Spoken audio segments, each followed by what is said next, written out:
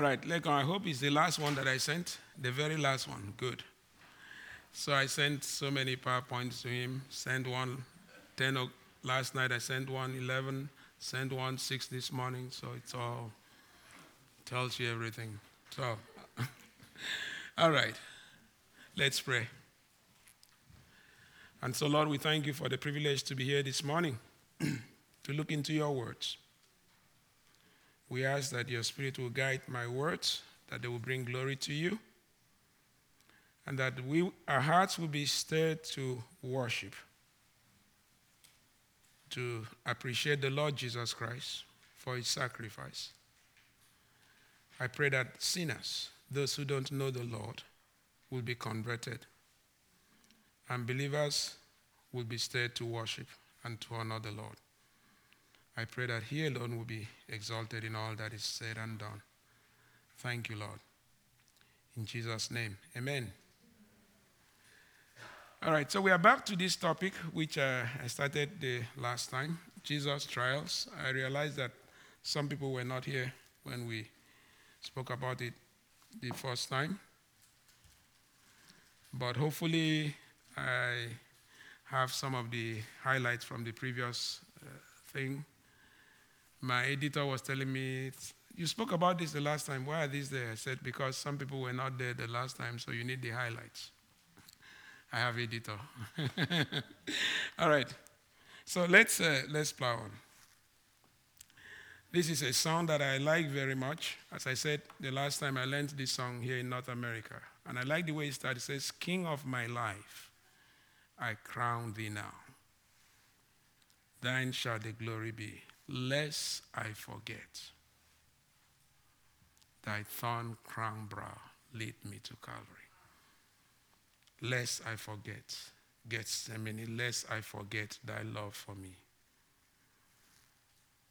Lest I forget thine agony, lead me to Calvary. We are very prone to forget the love of God, the suffering that the Lord Jesus went through on our behalf. And so this art musician captured it well. It says, lead me to Calvary, lest I forget. I typically start with these questions like this. I don't know why, but I think I know why as well. Part of it is I want to stir your mind to go back to read the Bible, to study the Bible. There's so much to learn from the scriptures. There was a time I thought I knew the scriptures, but I'm finding out there is still a lot of things that I know surfacely, I don't know well enough. So there's always something to learn from the scriptures. I would have loved the questions to come in one at a time, but because this is PDF and the PowerPoint is not in the regular format, all of them are coming in. So let's go for it. So I have the first one for you. Which miracles are recorded in all four Gospels? Feeding of the 5,000. Yes, that one is recorded. The 4,000, no. So the 5, sorry, I didn't hear.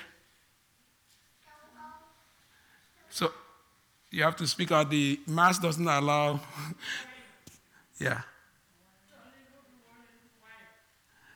The woman at the well, is that what he said? Turning water into wine.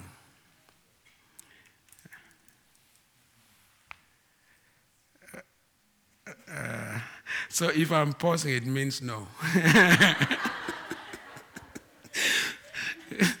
No, that is not recorded in all four Gospels. So, feeding of the 5,000 is recorded in all four Gospels. The healing of Jairus' daughter. So you get the idea if I'm pausing. The resurrection of Jesus Christ. Yes, only 2 miracles are recorded in all four Gospels. The feeding of the 5,000 and the resurrection of Jesus Christ. It's good to pay attention to those because it must have had an impact on the life of the gospel writers. Those are the only two that are recorded in all four gospels: the resurrection and the feeding of the 5,000. The point I wanted to make is that Jesus, before he went to trial, was a great miracle worker. It wasn't because he was incapable of causing wonders to happen that he surrendered to be tried. He could have maybe asked the ground to open up and swallow up everybody that was trying him and then close it back, and then you wouldn't even know they existed, but he didn't do that. All right, so that's the point. So how many trials did Jesus face on the way to the cross? We asked this the last time. And we asked this the last time, so be sure, that you remember. I'm just trying to make sure you remember what I said the last time. There's only one answer that is correct. 6. It has to be 6. It has to be 6.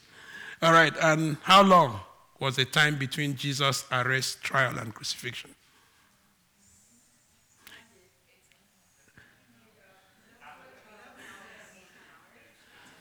18 hours, 15 hours. I will say less than 13 hours. Less than. 12-ish, maybe 10-ish, depending on where you are. But the point I'm trying to make is that he was arrested the night, and the following morning he was crucified. And the question is, where is justice? Right? We love justice, don't we? But the Lord Jesus was arrested the night around 12, midnight or 1-ish. By 9 o'clock the following morning, he was on the cross. All right, so all the trials took place within a very short window. That's all that happened. And this one didn't come up the last time. Who got what they did not deserve at Jesus' trial? Who? Barabbas. Barabbas got what he did not deserve. Great answer. Is it only Barabbas? Jesus himself. He took our place. So, now, this is the final one. Why did Jesus go through trials instead of going straight to the cross? And I think I have two answers that I want to point out here. Because it is written. That's a great answer. God is a just God. Yes, despising. Because it is written. That gives me hope. If it is written, it means it's coming to pass. The Lord Jesus said, heaven and earth will pass away, but my words will never pass away. So 2 scriptures here. So remember on the night of the arrest, as they're about to arrest, one of Jesus' disciples pulled out his sword and, cut out the guy's ear. And Jesus said, don't do that. So took the ear and put it back. I was telling my son, he said, you mean he really put it back just like that? I said, just like that. Just like that. He put it back. Yet he allowed himself to be arrested. Think about that. So, in John 18, verse 11, but Jesus said to Peter, put your sword back into its sheath. Shall I not drink from the cup of suffering the Father has given me?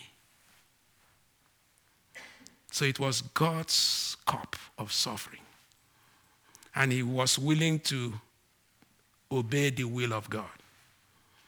And then in this Luke chapter 18, 31 to 34, now he took the 12 aside and said to them, behold, we are going up to Jerusalem, and all the things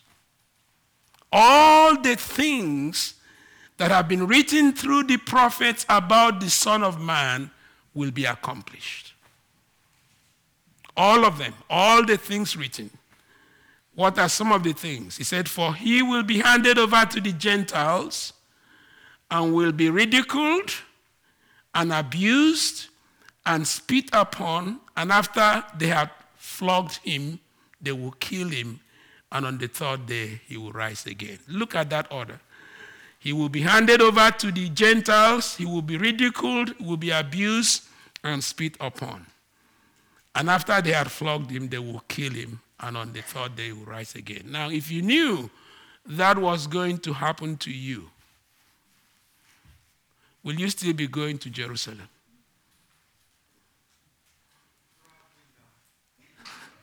I will suggest that it was the love of God that compelled the Son of God to march on.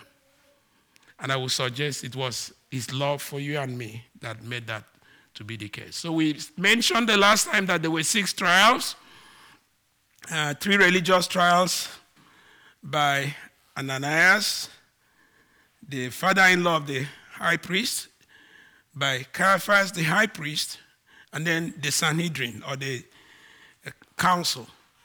So, and the charge was blasphemy. And 2 of the trials were held at night, and the verdict was rendered immediately. All of these were against Jewish laws. And the verdicts were rendered without following the procedures that they're supposed to follow. In terms of the youngest should vote first before the eldest, but I think they just said crucify him, and then they set out to crucify him. And there were 3 civil trials by the Romans, Pilate, Herod, Pilate, and the charge was that he was causing riots and insurrection. And Pilate made it clear that Jesus was not guilty. I find no cause to crucify this man, but notwithstanding, he rendered the verdict for him to be crucified. So from arrest to trials, less than 9 hours. So trial number 1. So I'm going to skip, so that I can get to the next message, the next point. This was mentioned. So John 18:12-24, there when he showed up before Ananias, he was asking him, what have you been teaching? Where have you been teaching? What message have you been giving? And this is what Jesus said. Everyone knows what I teach. I have preached regularly in the synagogues and the temples where the people gather. I have not spoken in secret. Why are you asking me this question? Ask those who heard me. And of course, when he said that, one of the high priest officers slapped him.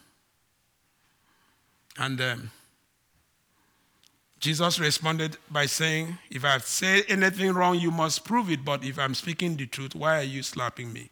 This happened around 1 a.m. at night at Ananias' house. So that's trial number 1.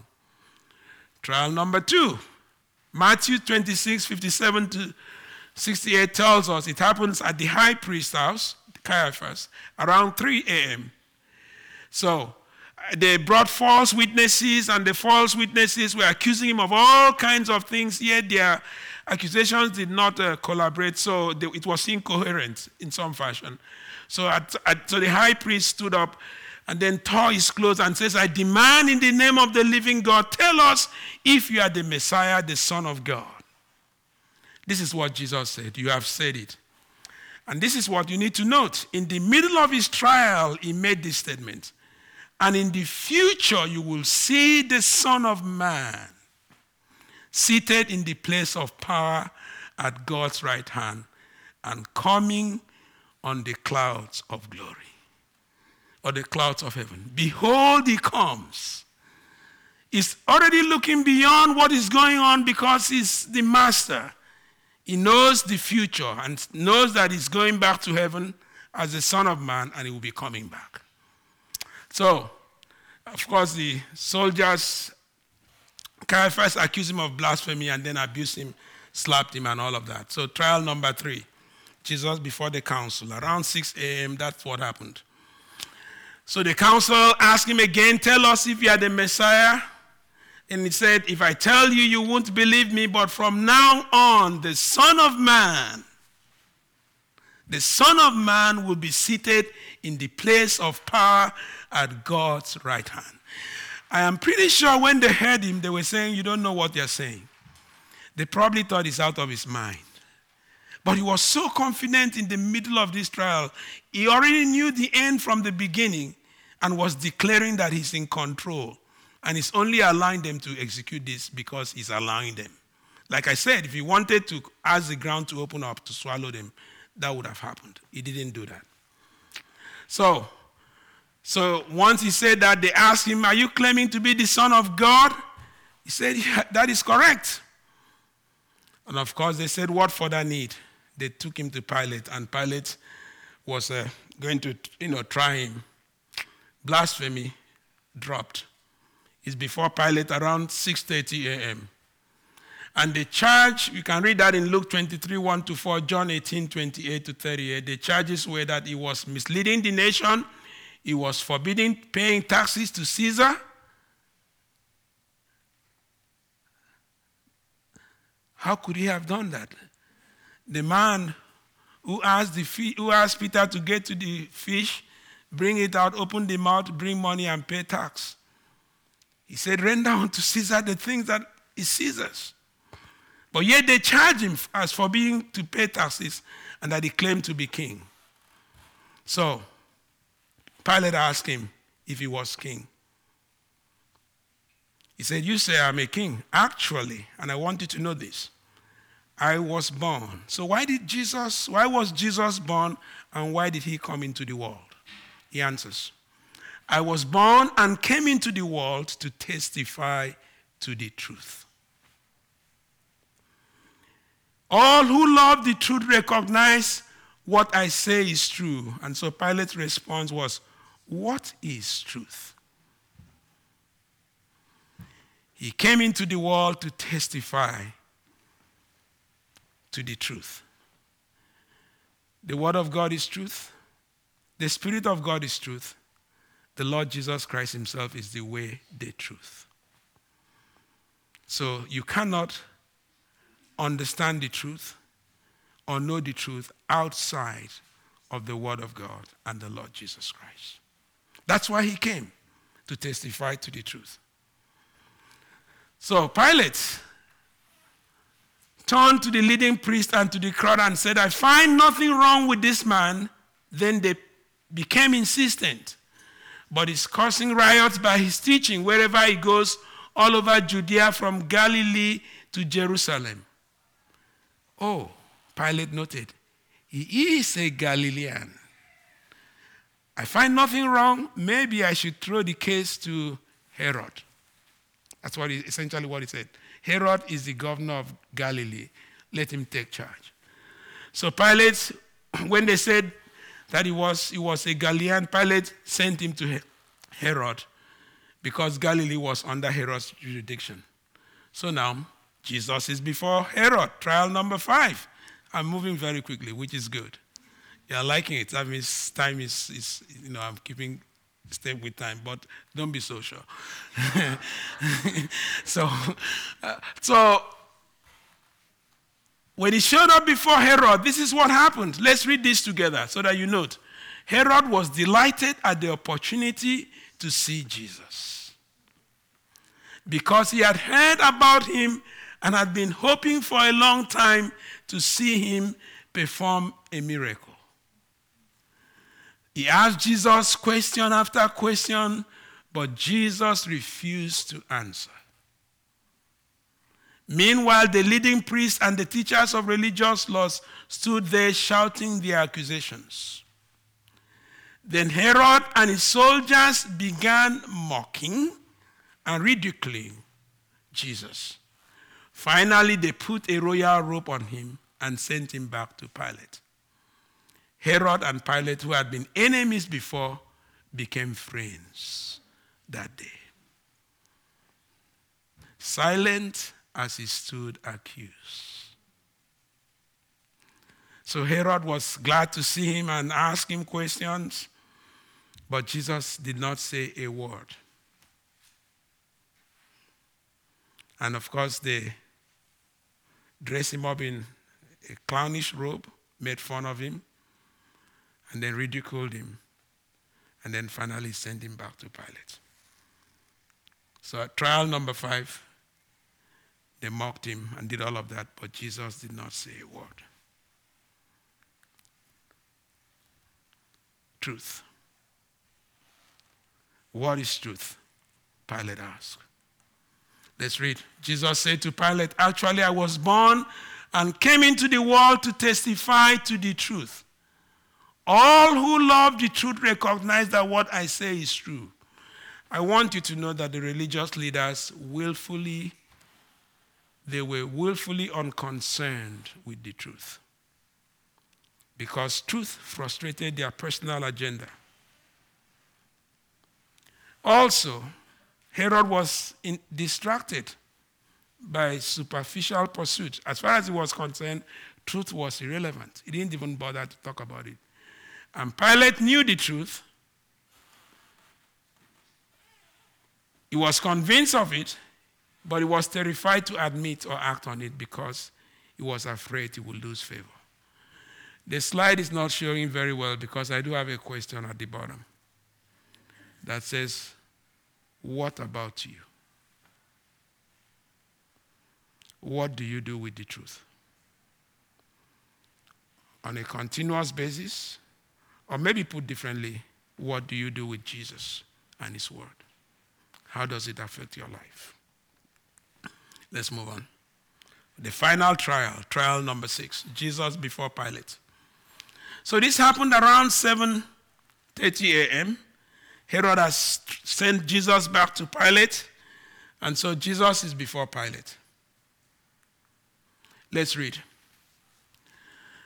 Now it was the governor's custom each year during the Passover celebration to release one prisoner to the crowd, anyone they wanted.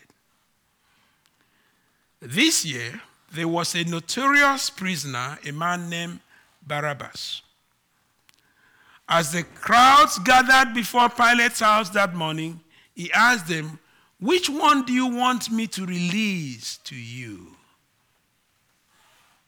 Barabbas or Jesus, who is called the Messiah?"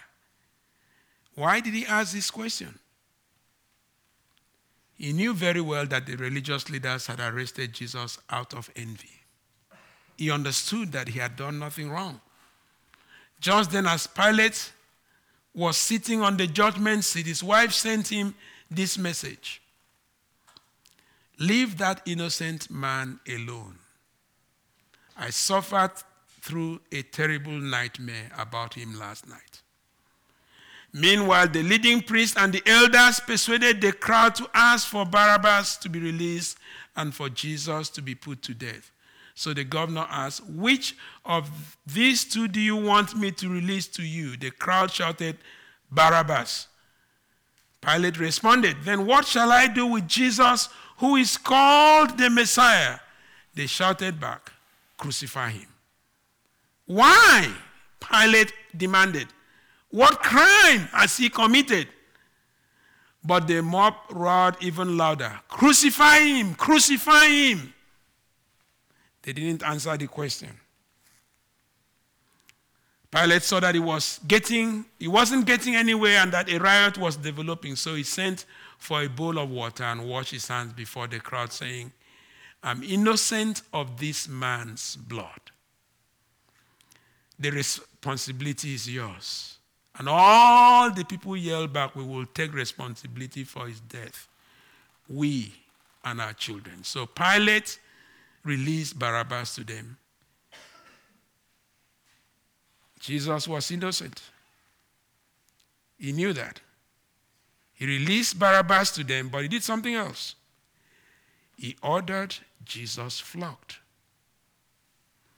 with a lead-tipped whip, then turned him over to the Roman soldiers to be crucified. Pay attention to these words. Some of the governor's soldiers took Jesus into their headquarters and called out the entire regiment. They stripped him and put a scarlet robe on him. They wove thorns branches into a crown and put it on his head. And they placed a reed stick in his hand as a scepter. Then they knelt before him in mockery and taunted, "Hail, King of the Jews." And they spit on him and grabbed the stick and struck him on the head with it. when they were finally tired of mocking him, they took off the robe and put his own clothes on him again. Then they led him away to be crucified.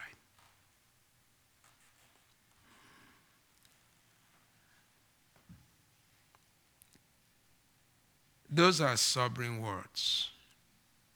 In fact, the gospel writers do not even tell us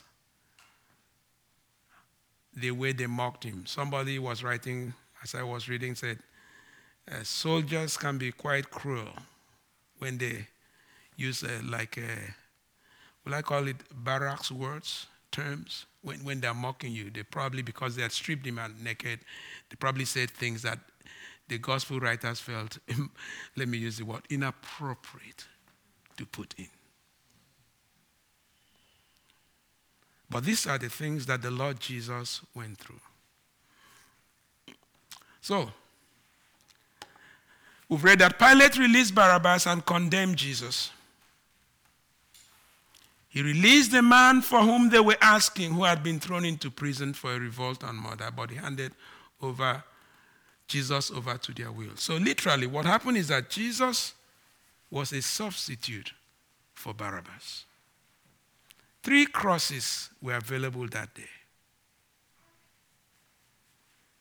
And I believe the third one was for Barabbas. Because prior to that day, Jesus had not come into the scene. The trial was just overnight. So they had 3 crosses to crucify 3 thieves.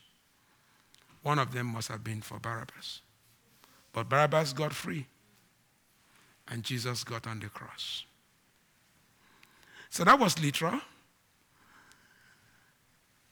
It's also applicable to us that Jesus is our substitute. Not just for Barabbas, but for us as well.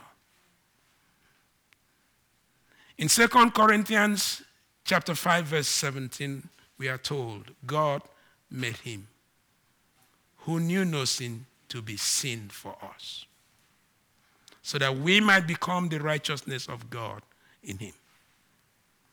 So it wasn't only Barabbas that was released. All who come to faith in the Lord Jesus Christ are also released. They are also released from punishment from God. So it's symbolic in terms of Barabbas' case, but the question I like to ask you is that, are you released? Do you have freedom? Have you come to faith in the Lord Jesus Christ and allow him to be your substitute? Because that is important. Not only that, scourged, mocked, beaten, and whipped. I want us to read these verses again. So Pilate released Barabbas to them. He ordered Jesus flogged with a lead-tipped whip, then turned him over to the Roman soldiers to be crucified. I want you to think about this. Pilate says he's not guilty. I find nothing that he has done wrong. Yet he ordered him flogged. We talk about justice. We love to talk about justice and injustice. But then I want to frame it in the big picture that God was in control and God knew all this. So don't lose sight of that. He ordered him flogged. I'd like to say something about the flogging as well, very briefly. 2 types of flogging in ancient times, the Jewish flogging and the Romans flogging. You can read about the Jewish flogging in Deuteronomy chapter 25 from verse 1 to 3. They were not allowed to give more than 40 lashes. So there was a cap. But the Roman flogging had no limit. You were to flog, and until sometimes the person becomes conscious. There was a professional flogger called the lictor. And the instruments that he used was something along these lines. See that? Something along those lines. He ordered Jesus flogged with a lead-tipped whip. So it wasn't just whip, but whip that had metal at the end, so that when you deliver it. So they were delivering it to him, and he was taking it in. Remember his words, the cup of suffering that my Father has given me, shall I not drink? I'd like to suggest to you that if Jesus had moved straight to the cross, we probably wouldn't have understood the suffering that he went through, probably have diminished it. But he went through this suffering so that we can see the picture of what he went through. Not only that, some of the governor soldiers took Jesus into their headquarters and called out the entire regiment. They stripped him. That means they took off his clothes before they flogged him. And they put a scarlet robe on him. They wove thorns branches into a crown, and put it on his head. And they placed a reed stick on his hand as a scepter. Then they knelt before him in mockery and taunted him, "Hail, King of the Jews." And they spit on him and grabbed the stick and struck him on the head. So they spit, they mocked him, "Hail, King of the Jews," took the stick on the head. And they made fun of him, and then they continued. I watched this movie, The Passion of Christ. That was the only time I went to theater in almost my 30 years of stay in Halifax, the last time probably. And I came out of the place shaken, just seeing the suffering that the Lord Jesus went through, at least as depicted in that movie. So, and notice this. It says, when they were finally tired of mocking him, they did it for as long as they wanted. He went through it on our behalf. So I just put in something there so that you get an idea of what this whip looked like.